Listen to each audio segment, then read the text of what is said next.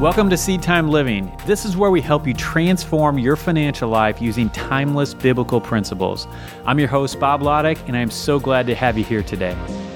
And a little bit of update in my world and what's going on. My wife, Linda, and I are doing a little house shopping lately. And we kind of came to the conclusion that our neighborhood is just not the most kid-friendly neighborhood. We have 3 little kids at this point. And when we bought this house, all we had was a newborn at the time. And so we weren't really thinking about what it would be like to have little kids. And it's a great house and it's a nice piece of land and we really like it. And it would be great. It would be perfect, 10 years down the road. But in this phase of life, there's just a few things that we're seeing some of the benefits of being in a little bit more of a kid-friendly neighborhood. And so as a result, we're doing a little bit of house shopping and we are considering selling our house through an alternative means. And one of the things I'm looking at right now is a site called Redfin, Redfin, and they're not sponsoring this in any way, but I am curious if any of you have used them because I'm looking at them and I'm trying to find some experiences from other people who have used them. So I'm just curious, if you've used them, reach out to me, let me know. I'd love to hear your thoughts on that whole process and how that has gone for you. All right, now getting to the topic for today, we're going to talk a little bit about some of the keys to making money in the next decade. And these are things I've just learned over probably the last 10 years as I've shifted from an employee to an entrepreneur. And these will be applicable whether or not you are an employee or an entrepreneur or freelancer, like kind of wherever you fall, like you'll get value and benefit out of all this. Anyway, we're going to talk about these 3 keys and how they all work together. And these keys, when they work together, are going to help you create an income that's a little bit more than just a side job or something that you can just kind of get by with. This is how you can really build a career that you can grow, that can be a sustainable income source. And that's what we're going to be covering today. So with all that out of the way, let's get to it.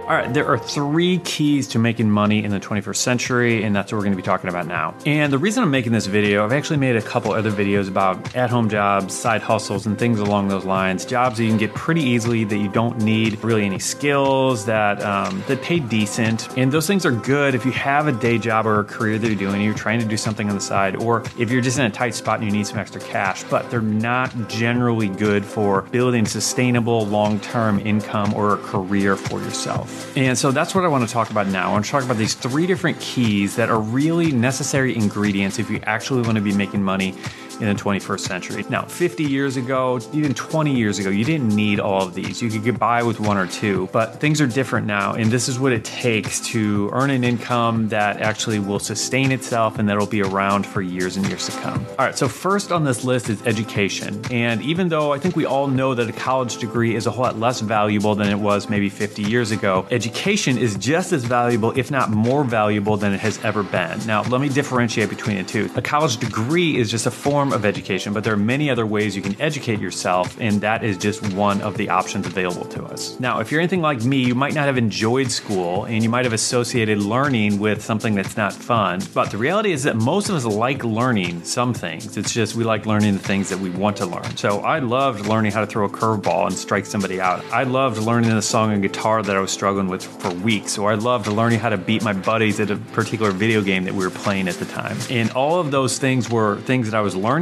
or skills that I was developing, and I was becoming better at them. And in the past, any one of those things might not have been very valuable, but in today's economy and in today's world, almost every skill, almost everything you learn has some sort of opportunity to earn income from it. And I think one of the most classic and hilarious examples that so many of us had growing up is we would play video games and our parents would tell us, no, you can't do that. That's making you dumb. You can never make any money doing that. And now we see gamers left and right making 6 figures playing video games. Go figure. But even in this funny example, I assure you that you're not going to find many of these gamers who haven't spent the time learning and really excelling and developing their skills at this game that they're playing. And it's going to be like that with everything else as well. Education, learning, developing your craft is one of the most important things that you can do. All right, next part of the equation that's necessary is your passion and or your calling. And I put these two together because I think they are almost always connected. I don't think we see it very often where God calls someone to do something that they're not actually excited about or passionate about. And the truth is he's gifted each one of us, whether we realize it or not. There are things that we're good at and there are things that we're terrible at. And that's the way that it's supposed to be.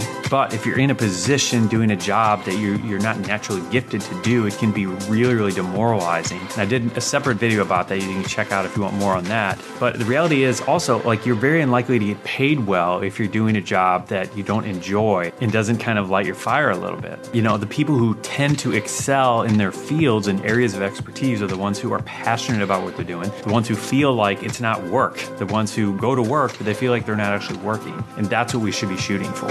So we've actually done a handful of videos along these lines to kind of help you identify what it is you might be called and gifted towards doing. So check those out if you need more on that. But if you already know what you're passionate about and what your calling is, run towards that. Don't run away thinking that you can't make money with it. You know, so whether it's organic gardening or whether it's knitting or whether it's analyzing numbers or getting to know people or shopping for clothes or really anything else you can name, the fact is that I can almost guarantee you there's probably someone making a nice living with that same passion. Now, that doesn't mean that it's going to be easy or that there's going to be a well-worn path directing you where to go and how to get there. But I think we've all seen people or we've been people who are in a job that we're not passionate about or something we're not called to do. And that's just not a good situation. And on the other hand, I think we have seen people who you just see them excel at what they do with such a joy and a vibrancy. And those are the ones who have that component. They have that key in place where they're doing what they're called to do and what they're passionate about doing. And the third key is to find where the demand is. And so let me take you back to 1853. There's a young 24-year-old who is seeing all kinds of people heading out to California during the gold rush, trying to get their riches and trying to strike it rich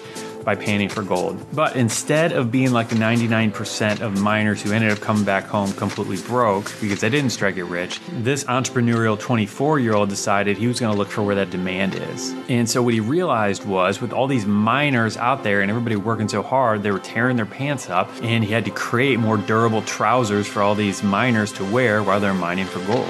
And as you might know by now, this was Levi Strauss, and this was how the blue jeans were invented and came about. And while he didn't strike it rich in the mines, he clearly started a business that took off and that worked well, and that obviously is still around today. The thing is that the demand for your skill, your passion is absolutely critical to success in the next decade. Because the reality is it doesn't matter how good you are at repairing DVD players right now. It doesn't matter how educated you are. It doesn't matter how passionate you are about it. The demand for a DVD player repairman has all but dried up, and in the foreseeable future, it's probably not going to increase. All right, now let me give you a real-world example of these three keys in place. Now, my brother-in-law is a luthier. That means he builds guitars, and he doesn't just build any guitars. He builds super high-end custom guitars that cost a whole lot of money. He is one of the best in the world at what he does, and he's been doing it for close to 20 years. And he has had the first two keys taken care of for a long time. He became very educated and became really good at his craft. He sought out other master luthiers and learned from them and continued to refine and develop his craft. And he's been nothing but insanely passionate about building great guitars as long as I've ever known him. But over the last 5 to 7 years or so, the high-end guitar market has kind of changed, and the demand for these super expensive guitars has dropped considerably.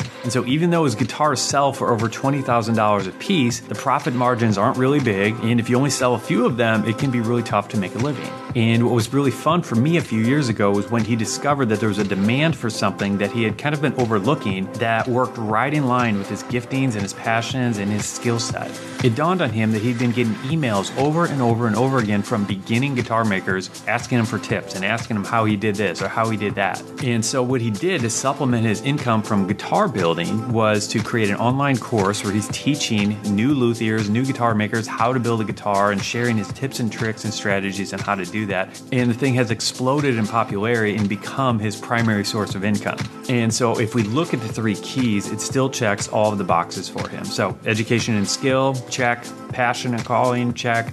And demand, check. And when you get all three of those keys working at the same time, that is the most sure path to success in the next decade that I know of. So I hope you found this helpful. And if you did, I'd love it if you could let me know. And if you have any other questions or any other podcast ideas or anything that you'd like to hear Linda and I or just me chat about, anybody you'd like to hear interviewed, any of these things, let me know over at Twitter @SeedTime, or you can email me, head over to seedtime.com, hit up our contact form there, and I will read whatever you send over. That's all for today. Have a great day, and I will see you soon.